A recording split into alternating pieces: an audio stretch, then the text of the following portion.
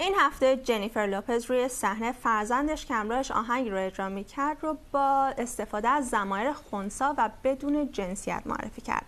این کار توجه خیلی ها رو به موضوع نان باینری یا هویت جنسی غیر دوگانه جلب کرد. سوده راد، پژوهشگر و کنشگر برابری جنسیتی از فرانسه به ما ملحق شده تا بیشتر راجع به این موضوع صحبت بکنیم. خیلی بهتون خوش آمد میگم. اول راجع به تعریف نان باینری صحبت بکنیم. در واقع چه افرادی خودشون رو نان باینری هویت سازی میکنن؟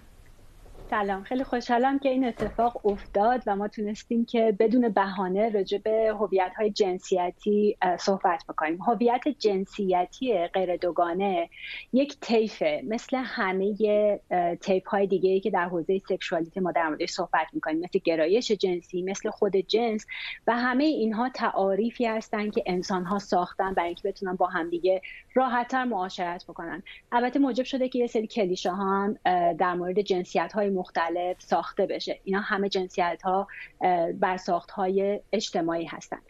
افرادی که خودشون رو با هویت جنسیتی غیر دوگانه یا میگن ما افرادی هستیم که جنسیت غیر دوگانه داریم هویت یابی میکنن، اونها هم زیر چتر بزرگی از جنسیت‌های مختلفی قرار میگیرن که بهتر اصلا نشمریم، چون که هر روز یک هویت جدید جنسیتی نامگذاری میشه و ازش هم کاملا میتونیم دفاع کنیم، چون حق هر انسانیه که هر طور که دلش میخواد خودش رو هویت یابی بکنه. اما شاید اگه بخوام خیلی ساده توضیح بدم این رو، و من یادآوری میکنم که این خیلی ساده سازی شده است، نمیخوام کسی رو نادیده بگیرم یا هویت جنسیتی زیر این چتر بزرگ رو نادیده بگیرم، باید اینطوری بگم که ما در جوامعی بزرگ میشیم و آموزش داده میشیم و زندگی میکنیم که جنسیت رو دوگانه میدونن، زن و مرد، و متاسفانه خیلی وقتا و باید بگم همیشه این جنسیت رو بر اساس ظاهر اندام جنسی در بدو تولد برای ماها تصمیم میگیرن.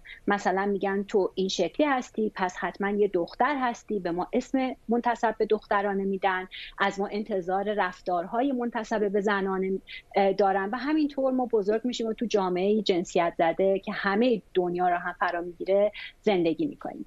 افرادی که جنسیت غیر دوگانه برای خودشون هویت یابی میکنن یا انتخاب میکنن، افرادی هستن که خارج از این دوگانه فکر میکنن، هویت یابی میکنن، احساس بهتری دارن در نقش‌های اجتماعی که ایفا میکنن.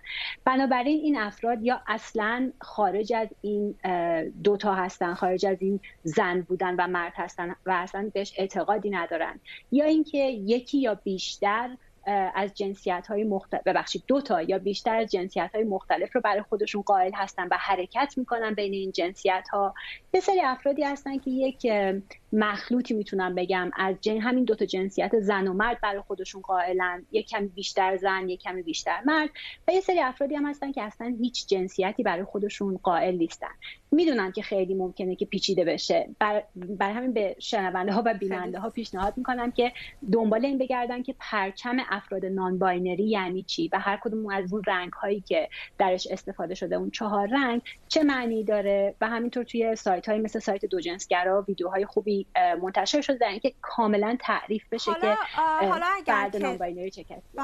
اگر که یک فردی خودش رو نان باینری هویت یابی میکنه، ما چطور میتونیم خطابشون بکنیم؟ چطور میتونیم دیدیم الان توی اینستاگرام هم خیلی ها بالا مینویسن هویت جنسیتیشون رو.